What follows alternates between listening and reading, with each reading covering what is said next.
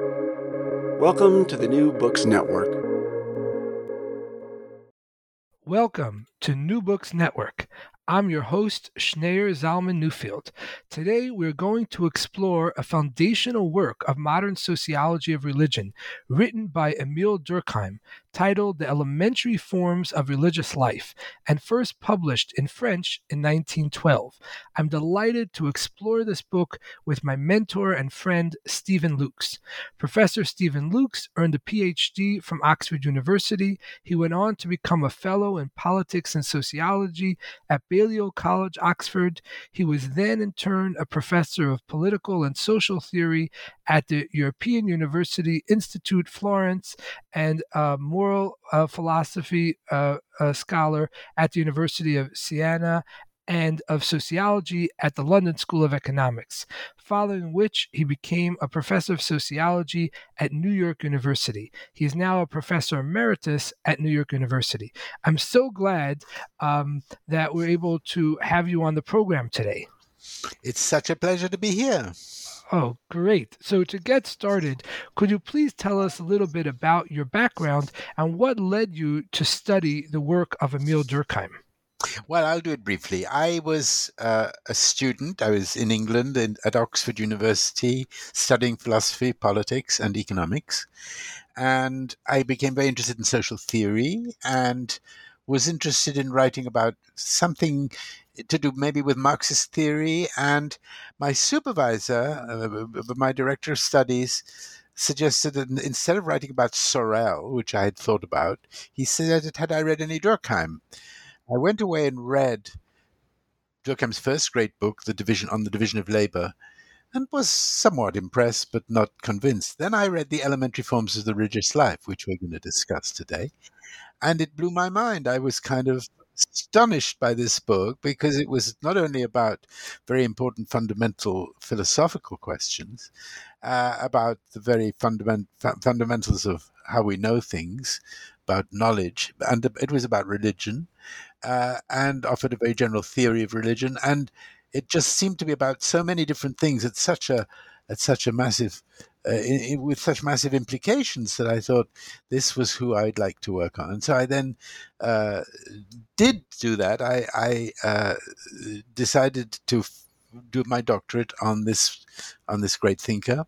As it turned out, it was a very good idea, and I was also very fortunate that I then switched my supervisor to the great anthropologist, Evans Pritchard, Edward Evans Pritchard, who was probably the greatest living social anthropologist at the time.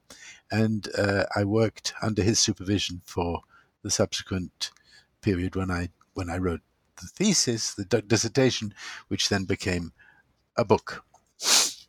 Right. I have to say, I've known you now for many years, and we've discussed the elementary forms a great deal, and I had no idea that it had such a profound role in your decision to take on the challenging work of studying Durkheim.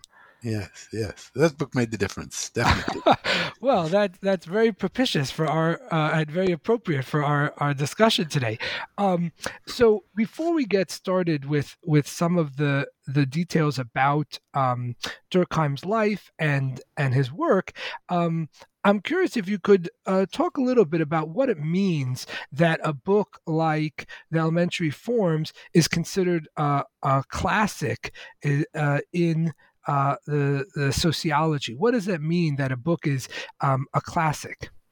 A classic. Well, there's lots of thinking about this, and I'm not sure I have anything to contribute, especially except to say, yeah, a classic is, of course, a text, let's say, or a whatever it is that survives. And why things survive, of course, there are lots of different reasons for it. I think in the case of a book like this, in intellectual in an intellectual field like sociology, it has to do with I already mentioned this, something that touches on big questions that people care about, that survives over time, and keeps opening up new questions. I mean, often a classic is a text which will be subject to different interpretations. People will not agree about what its meaning is, except they'll agree that somehow it's important to disagree about it. And so people will have different views.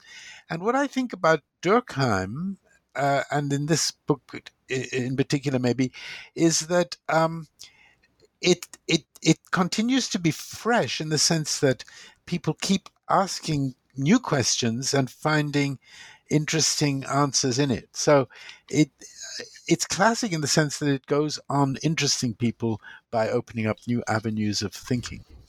Right, right. And it's certainly worth bearing that in mind as we talk about some of the claims that Durkheim makes in this book, claims which at the time or since then, scholars have come to challenge or even reject, and to realize that it still holds a place of prominence, as you say, because of how fruitful it is for intellectual inquiry, rather than that this is a work of sort of perfection or something, that every line or every central claim even in the book is somehow, beyond reproach.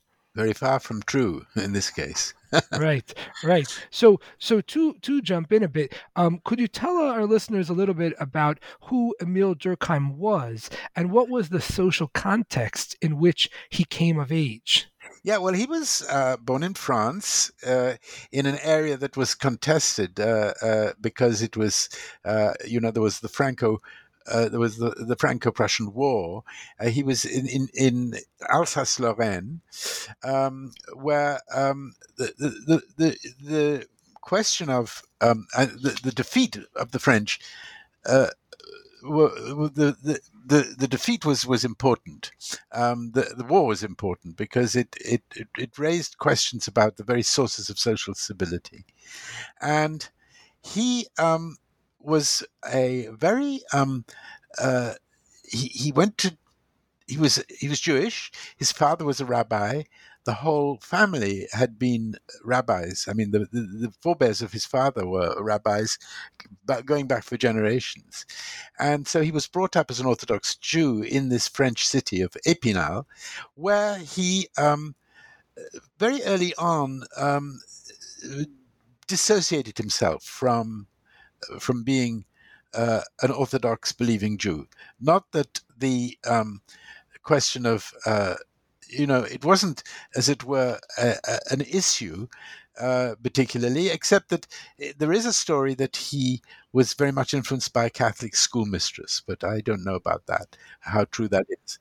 But he then was very concerned to succeed in the French academic system. So he tried several times to get into the most elite institution, the École Normale Supérieure, as it was then regarded as, and was then regarded as the pinnacle of intellectual success. And eventually he did get in and was educated there and became, in due course, a teacher, which was the French way. You became a school teacher and then eventually a professor, first at the University of Bordeaux, then eventually at the center of things in Paris. And he was very concerned to be a success as a Frenchman, and so he was. This involved him rather understating, not concealing, but not making a thing of being Jewish. He was very concerned to be accepted as a French intellectual, which he was, and except that, of course, there was an anti-Semitic atmosphere in France, especially during the time of the so-called Dreyfus affair, which was a scandalous occurrence at the end of the 1890s, in which he took the side of defending this Captain Dreyfus, who had been falsely accused of betraying his country. And Durkheim was very much on the side of defending Dreyfus, along with the great French writer Émile Zola. I don't know if I'm going into too much detail here. No, this is wonderful. This is wonderful. So Durkheim was, but of course it was well known that Durkheim was Jewish, and so though he never made a thing of it. And indeed, as the First World War drew near, the Great War of 1914, he was indeed quite publicly attacked as a Jew. But this didn't really signify much during his lifetime for him, except for the fact that he was a great defender of human rights. And and that became most clear during the time of the Dreyfus Affair, when he was a founding member of the League for the Rights of Man in Bordeaux. And so the way to summarize all this is to say he was a great French professor who was much attacked during his lifetime for his writings and his thought, in particular about religion. And there is something to say, perhaps we'll get onto it, about the relationship between his thoughts about religion and his Jewish background. Right. Yes, I do want to come back to that maybe later on. But before that, so Durkheim wrote the elementary forms. He also wrote numerous other texts, Yes. major works that are considered, again, still considered landmarks in sociology today, as well as many other articles and publications. Are there distinct features to Durkheim sociology? Yes. His very first lecture, when he became professor at Bordeaux in 1887, was called Social Solidarity. And that was his preoccupation throughout. How is it that our societies hold together? How is it that we aren't living in a chaos? What is it that binds and relates us to each other in ways that we don't even recognize? His work is basically, I think, a kind of exploration of that question all the way through. What are social bonds? How do we understand them? What is the way to make sense of the fact that societies hold together? How does that happen? So I would say that was, if you wanted one single overarching question, that very general question was it. And there's the background to this, you might say, goes all the way back to the French Revolution. I mean, when, of course, society seemed to many to fall apart, or at any rate, the question of what is it that can, account for and maintain social order became central. The social disruption of the French Revolution was the whole background to this, and Durkheim came in succession to at the end of a whole succession of thinkers who had addressed this question. Another one earlier on had been Alexis de Tocqueville, and his answer was distinctive. That's what makes his sociology interesting. It was really about the question: what is society? How do individuals relate to society? What is it that binds people together into a society? Right. And before Durkheim wrote the elementary forms, he wrote another book on suicide. Yes. And I think it might be useful to talk a little bit about that book, and especially what its basic approach is to religion. Well, that might be his most famous book, or maybe, along with the religion book, it certainly has survived as a classic in the sense that we talked about it earlier. So the book on suicide is indeed about this very question of how social bonds work.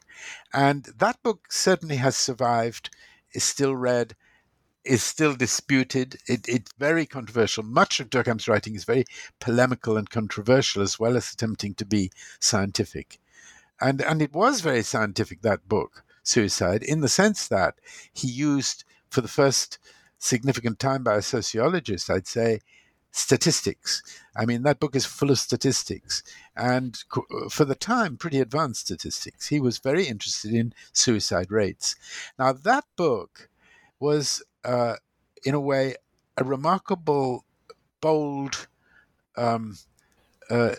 achievement. It was a kind of the boldness of it is very striking. Why? Because what is suicide? Suicide is the act of killing yourself. You could say is the most individual, private, intimate acts that anyone can commit. You're departing from society. You're leaving it. You're abandoning the social life, and you might think, people do think, mostly for very personal, intimate, individual reasons. Yet Durkheim thought we can look at this sociologically, and by sociologically he meant, and he was in the business. That was his project, to build up sociology as a discipline, as a professor at Bordeaux, where there already was. And the point of this book was to say, look, implicitly to say, if we can explain suicide sociologically, the least promising, you might say, topic for a sociologist studying society to embark on, then that really is a mark that sociology is here to stay. So the idea was to look at not to look at individual cases specifically, but to look at suicide rates in order to account for the fact that they vary. And if you can give an account of that, Durkheim thought, you've given an account of the social conditions under which suicide happens. And so the book develops a very remarkable and interesting, though very questionable, account of the social conditions under which the suicide rate rises or falls. And so he noticed, for example, you don't want to go into this book in detail now, I presume, but for instance, the suicide rate rises in wartime. Why? Well, not surprisingly, maybe after what I've so far said, for Durkheim, that had to do with social solidarity, social cohesion. Under such condition, there is a pulling together. People come together to feel connected to each other. And there was he had a similar sort of set of questions about crises, economic crises, for instance. What is it that explains how under social crises the suicide rate also rises? Sorry, I think I may have said something mistaken just now a moment ago. Under wartime, the suicide rate falls, of course. There is a pulling together of people because there is a sense of solidarity. It rises during times of economic crises. Right, and so that alone is a kind of let's say a surprising finding, because you might think that during a war people are very depressed and therefore they might be more likely to commit suicide. And he found something counterintuitive, which is always what sociologists are looking for, something that's startling. And he found that actually the suicide rate goes down because even though people are going through a very difficult time, because of the difficult circumstances, they actually come together and support each other, right? And he also found something interesting specifically about religion, right? About the suicide rates in different countries, and he connected that to religion. What was that about? Well, he did something very clever there as a scientist and a statistician. He wanted to figure out the effects of different religions on the suicide rate. And so he had the clever idea of, well, okay, Switzerland is interesting because there are Protestant cantons and Catholic cantons, and so we can look at, and also we can figure out where there are places where Catholicism predominates, Protestantism, and even we can look at what happens with Jews. And he did find significant relationship between the suicide rate and the predominance of one or another religion. And so he reasoned from this, we can't go into the detail now, but basically the idea was some religions, and he had in particular Catholicism in mind, are particularly effective at generating social cohesion. And so, under those conditions, he found a lower suicide rate than where he thought Protestantism, with its strong individualism, the strong idea of the individual lay believer being, in a way, responsible for his or her own life in very dramatic ways, that was had a kind of socially dissolving a kind of effect that he thought of as what he called anomic, or even isolating. That's to say that individuals were thrown back on themselves. So this kind of connection between the doctrine and the effects on social solidarity was a preoccupation in this book. Right, right. And speaking of religion, which scholars of religion influenced Durkheim's thinking on the subject? Well, he had a kind of transformation of his interests, or kind of aha moment, suddenly felt that he had found something new and important in the mid 1990s. From reading 1890s. Sorry, 1890s, yes, where he was very interested by a certain Protestant theologian, writer called Robertson Smith, Scottish, who had found very interesting things in a book called The Religion of the Semites, about the ways in which, according to Smith, the ancient Semites had united around communal meals, for example, eating together. He was very interested in the idea of collective rituals, and he found that in Smith, among other places, which inspired him to think about the ways in which religion brings people together and reinforces their social solidarity. Right. And what was the basic evidence that Durkheim used to analyze religion in his book, The Elementary Forms of Religious Life? Well, we'll come to that book now. So the thing is, what Durkheim did not do, which is what other great writers and sociological writers about religion did do, like, for instance, Max Weber, his contemporary, he didn't write about religion much. In that book, he didn't write about religion in his own time. He thought that, and this was very questionable, but not absurd, he thought, if we want to examine something so huge, important, of such world historical importance as, let's say, religion, maybe what we should do is try and examine the problem, the question, from the in its most elementary forms.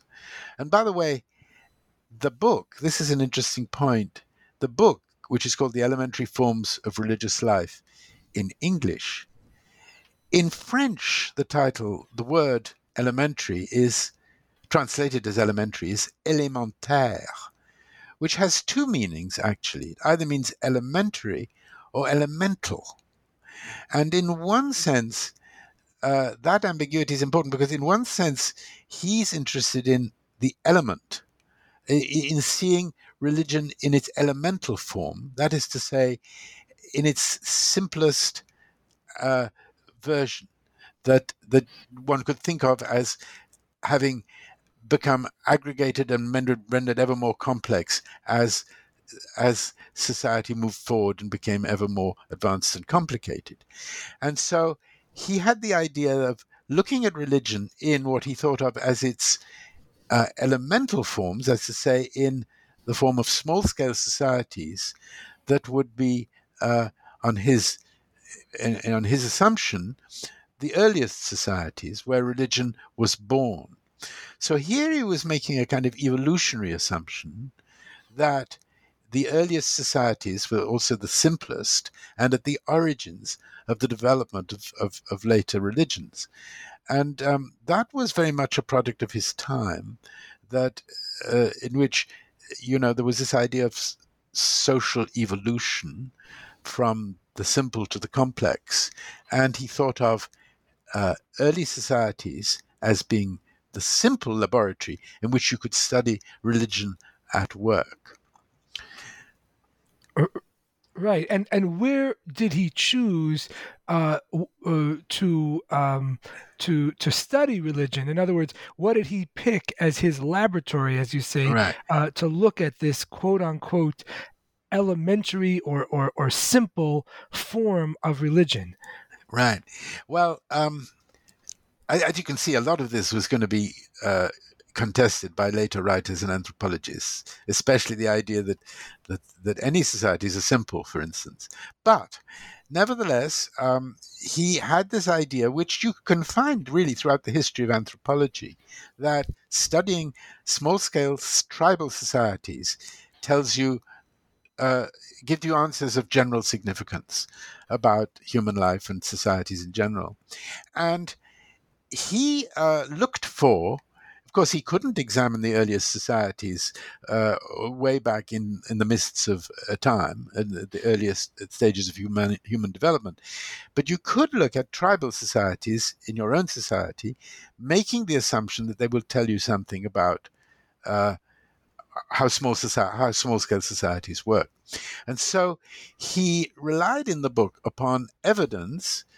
Now, remember, social anthropology, or the study of tribal societies, which is what it began as, was not yet really in place. There weren't yet any professional anthropologists, but there were increasingly many writings of people who visited such societies and studied them, missionaries and explorers and others who had written about such societies. And so he relied in particular upon the studies of writings about Australian Aboriginal societies and what was then known similarly from reports of Indian societies, native Indian societies in the United States.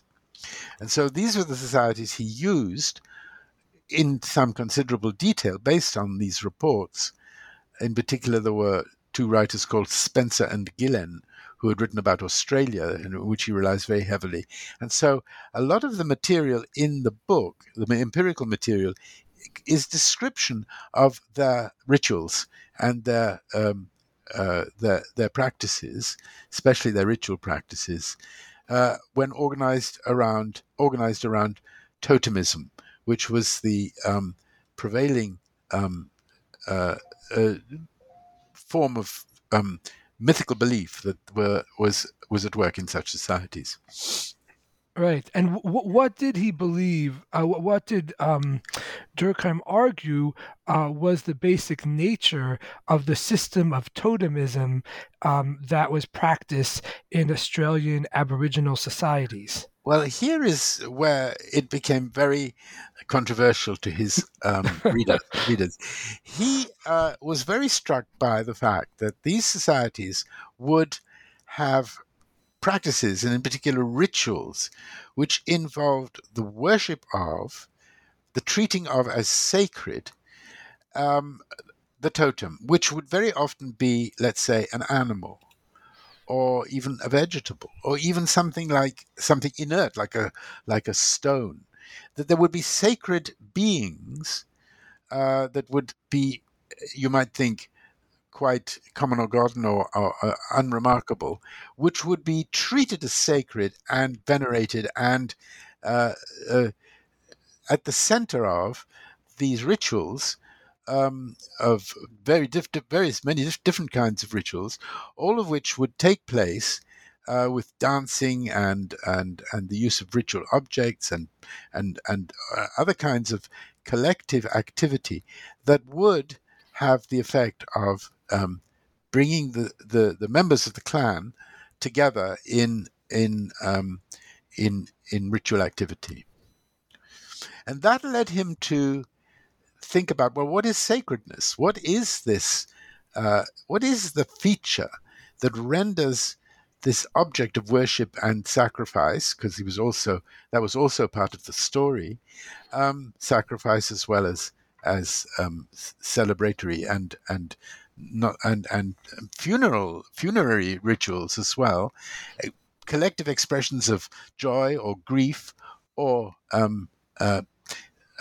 supplication to the gods. This would be or to the ancestors. This would be a focus of ritual activity that was treated as worthy of veneration and generating all kinds of emotions of both fear and extreme awe and admiration. These emotions, he thought of, were very much at the center of what sacredness is. So sacredness, and this was his striking thought, sacredness in these societies was oriented to these objects, these beings, I mean, like a vegetable or an animal that was treated as sacred. And his idea was, well, that's it. That's what, if that's what sacredness is, that tells you something about what religion is. Religion is about collective activity, binding people together in a community, in a social group, oriented towards the emotion, involving emotions, special emotions of awe and also fear, directed at that sacred entity. And the point of real difficulty here, or controversy, was in saying that about these tribal societies, which at that time were called primitive. We don't do that anymore when talking about other societies, but that was then the assumption. The idea that religion consists in venerating what is sacred, but in this case the sacred is plainly something common or God, or their material in the world, and suggesting that that's what religion in general might be. He obviously, as you might imagine, raised serious worry among religious people of his own time who believed in God. Right. So Catholic readers, let's say, in France were horrified at the suggestion that at the heart of all religion was some kind of veneration of the sacred based on emotional attachments rather than based on the belief that there is actual spiritual entity that exists in the world that they are in a relationship with. Right. Or not even in the world, outside the world, in a transcendent realm. Right. And this was indeed the problem. That one Catholic writer, in criticism of Durkheim, said, "Who would continue to pray to a being if he believed that it was just an invention, a human invention? Who would do that?" In other words, he saw Durkheim as challenging the very basis of spiritual belief by, for example, Catholics. Durkheim's response to this was, in a way, mischievous, I would say. He wasn't mischievous. He was a deeply serious person. And in a way, his response was a kind of, I don't know if mischievous is quite the right word, maybe ironic. He basically said, look, I'm a sociologist. Don't ask me theological questions. In other words, to the Catholic believer, he would say, I'm not challenging Catholicism. I'm offering a sociological account of what I have perceived in Australia and in North America. I'm giving you an account of the sacred so far as a sociologist can. And you could say that was disingenuous, but I don't think it was, because in a sense, he also said something else. He claimed not to be engaged in, kind of dispelling illusions. He didn't, like Freud, think of religion as an illusion, at least in any straightforward sense. He didn't think, or like Marx, he didn't think that religion was just an ideology concealing human purposes. He even wrote more than once that all religions are true in their fashion. He respected religion. He thought that religion was a very, very important feature of social life that was whose extraordinary persistence over millennia of human life had to be explained, and was of the view that if you just assumed that people were being misled by illusions by the powerful or by their own mistakes, as some writers at the time were arguing, you could never explain its persistence or its power. So he was very interested by now, by the time he'd written, started to think about this, in religion's power, in the way in which religion grips its believers, in which it offers them the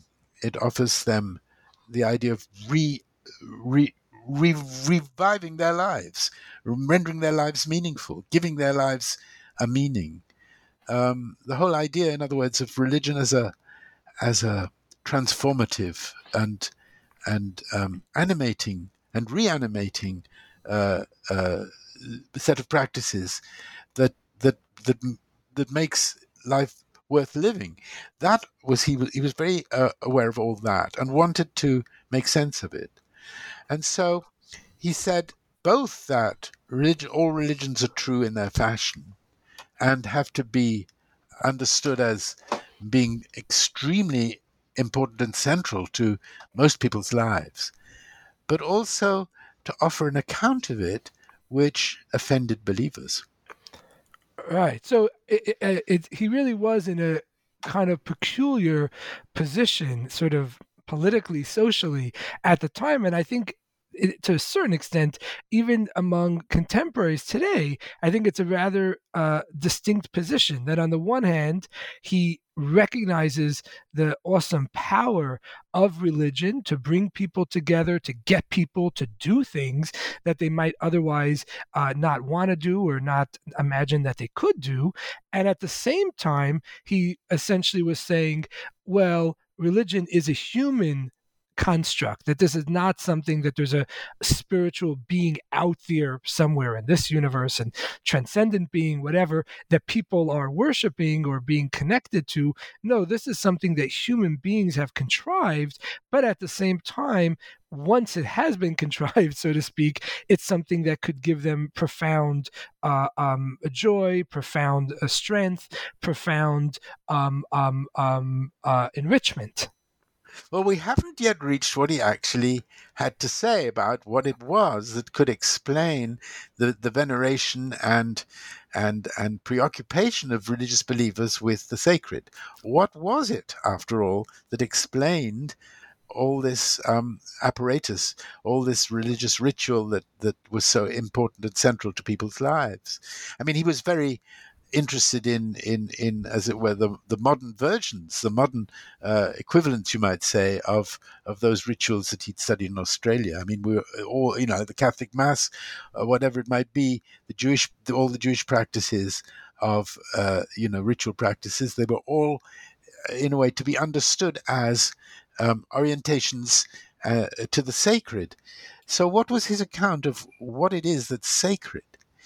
And his answer to this, which was very, in a way, not just challenging but provocative, but in a way outraged people, his answer was society.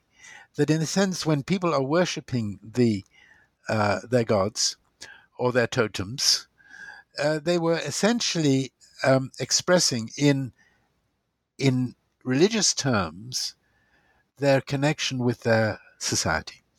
And so it was really the social symbolism, or rather the social referent of the symbolism of religion that he was focusing on. And this, in a way, remains a kind of challenge to the believer.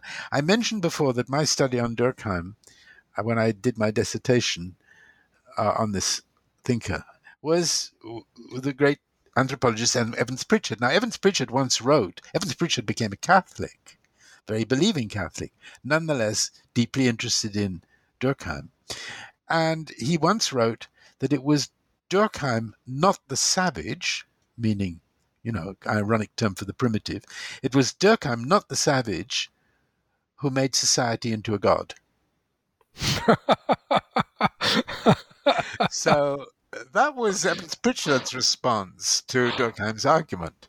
In other words, nevertheless, he regarded the work as a work of genius and very important. I mean, as a challenge to a believer, it stands there as an alternative account, which, of course, if you're a Catholic, you don't accept.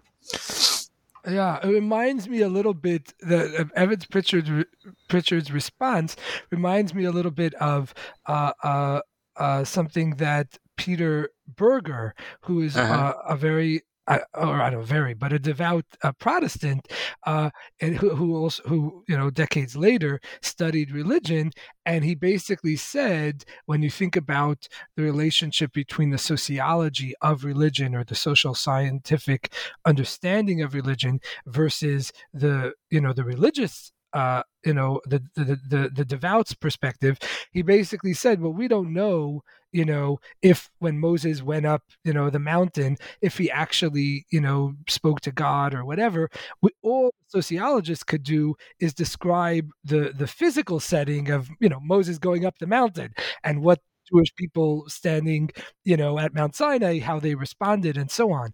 We can't tell you, whether or not he actually communed with God, but we could tell you he went up the mountain, then he came down, and this is how the society that he was a part of responded to his claims of divine revelation.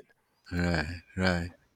Well, I've just remembered, by the way, more precisely what the Catholic believer, Gustave Bellot, he was called, said in relation to Durkheim's argument. He said, who would continue to pray if he believed that all he was doing was addressing a collectivity that wasn't listening? Right. So basically, for Durkheim, if you think of, to put it in sort of contemporary terms, maybe, if you think about a higher power, for Durkheim, the higher power was the collective. That when people were coming together for these very impassioned ceremonies, they were essentially celebrating and strengthening the social group. That was actually what they were venerating and what they were trying to strengthen. Right. Well, now, but the way to think about that is, you say that's what they essentially were doing, and that might mean that's what they were really doing, and they weren't doing the other thing. And when I said before, not entirely accurately, that he was being mischievous, he was being careful because he wanted to say, well, okay, that's what I can tell you. I'm a sociologist. Now, if you want to say that there's a truth there in the beliefs about the spiritual realm, about the transcendent realm, I'm not in a position to disagree with you. That's not my field. I'm not a theologian. You can do with that response what you wish. I mean, sometimes Durkheim seems to be saying, what's really going on is what I'm telling you, and the other thing is illusion. And yet he goes out of his way to saying that he's not saying it's an illusion in the sense that it's false. This is a problem of interpretation. It's one of the things that makes this book a classic, I think, that this is never resolved by Durkheim. Religious believers, including Evans Pritchard, of course, but including also other believing sociologists who are Catholic or whatever, have found his work enormously important. I'm thinking of Mary Douglas, for instance, and Robert Bellah, who, and also probably Peter Berger, though I don't know what he thought about Durkheim. Peter Berger, by the way, was also Jewish by origin. I don't know if you knew that. So kind of interesting. I did not know that. So I was told by a very orthodox, my first sociology professor, actually, who is an Orthodox Jew, he told me that that Peter Berger was, quote, a frum Protestant, frum being a Yiddish term for very religious. So he said that Peter Berger was a very religious Protestant, but I did not know that he had Jewish origins. But I think it's interesting what you're describing, and that, as you say, you could interpret Durkheim's words in several different ways. That he basically said, "I'm giving you a social." Scientific, a sociological explanation for how religion works. I'm not adjudicating, I'm not deciding whether or not God really exists, whether or not the faithful are really connecting to God. I'm telling you, here on earth, this is how things look, this is how things work. But as you note, it could be interpreted in multiple ways. You could say that he's being judicious, he's being circumspect, he's not making a judgment about theology, about the existence of God. He's kind of keeping in his lane as a social scientist. Or you could say that he's just being clever, and of course he didn't really believe that God exists, and he thought that was a ridiculous thing, but he didn't want to seem socially provocative, and therefore he claimed that he was just focusing on the observable facts of religion. Right. There was a French mathematician called Laplace, much earlier on, who, at the time of Napoleon, who was similarly accused or thought to be an atheist or thought to be denying God. He was a mathematician. And his response to this accusation was to say, I have no need of that hypothesis. Right. You mentioned early on that there were many challenges to Durkheim's elementary forms of religious life. Yeah. Could you talk a little bit about what some of those shortcomings were?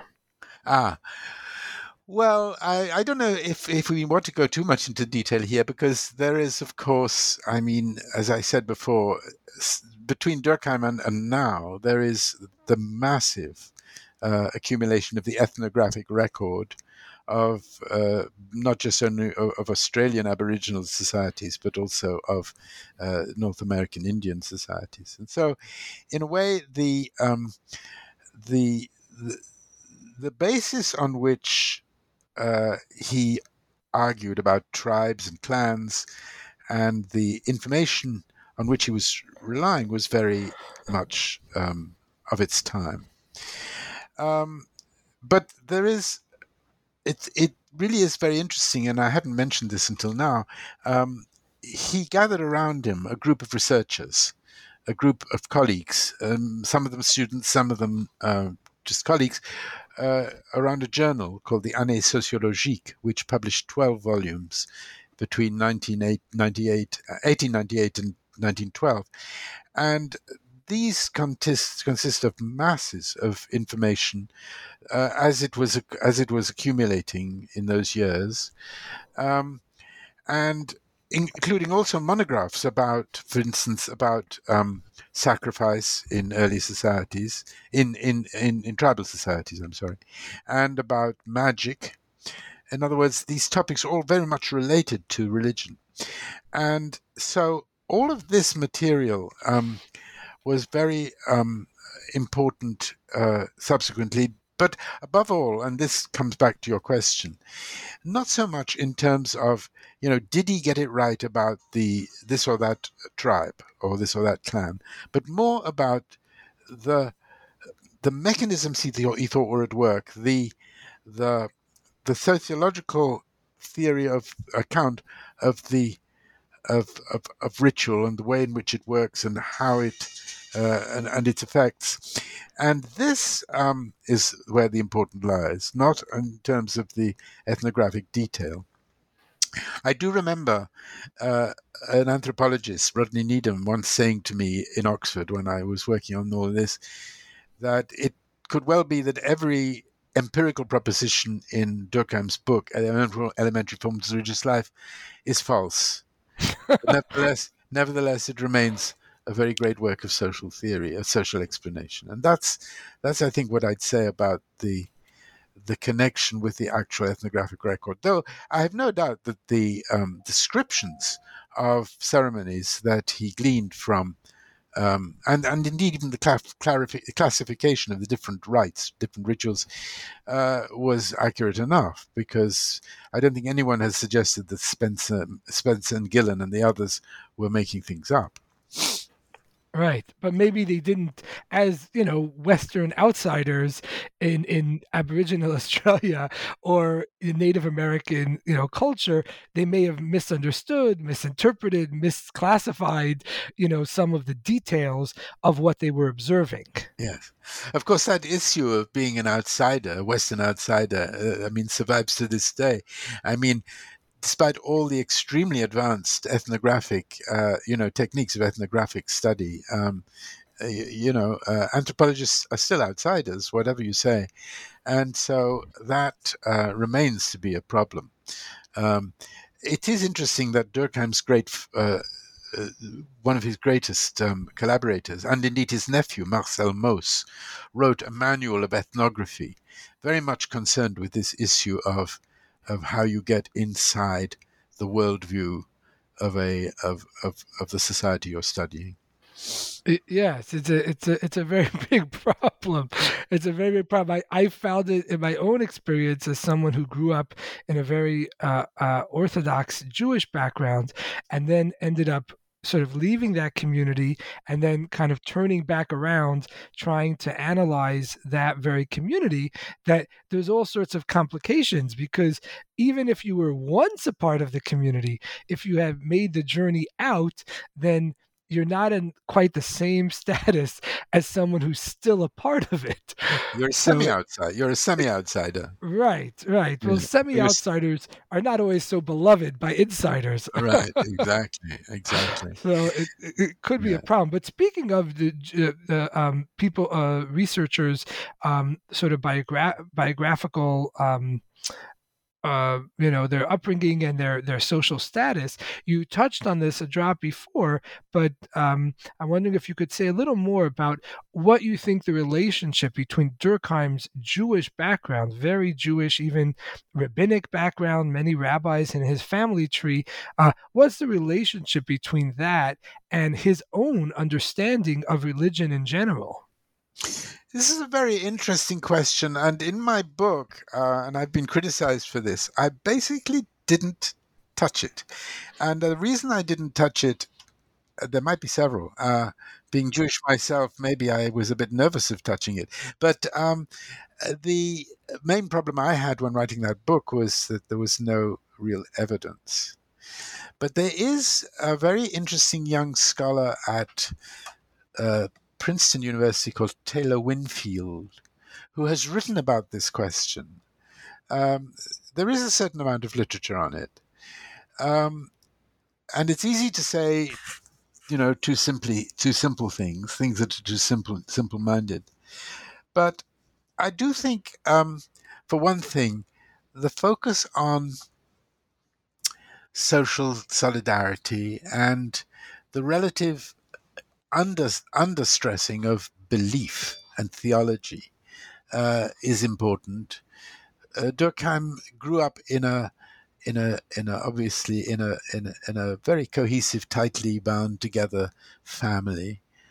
He was very conscious throughout his childhood of the rituals that of course they engaged in, and indeed was very good at keeping in touch with his family, and the whole, as it were, rabbinic world was very familiar to him. He also, in his first book, The Division of Labor, there are a great number of references to the Pentateuch and to the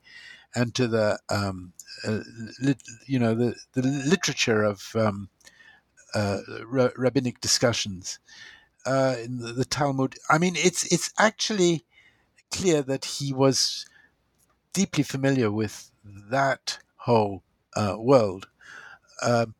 And now, to what extent you can link that with the theory, I don't know. I hesitate even now to speculate. I think, as I say, there is some interesting literature on it, which people might want to look at if they're interested. Absolutely. Well, there's so much more to talk about Durkheim and about one of his masterpieces, The Elementary Forms of Religious Life, but we have run out of time, so we're going to have to leave it there for today. Thank you so much for taking the time to share your thoughts with us. Thank you. I enjoyed it. That concludes our program. Thanks for listening and have a great day.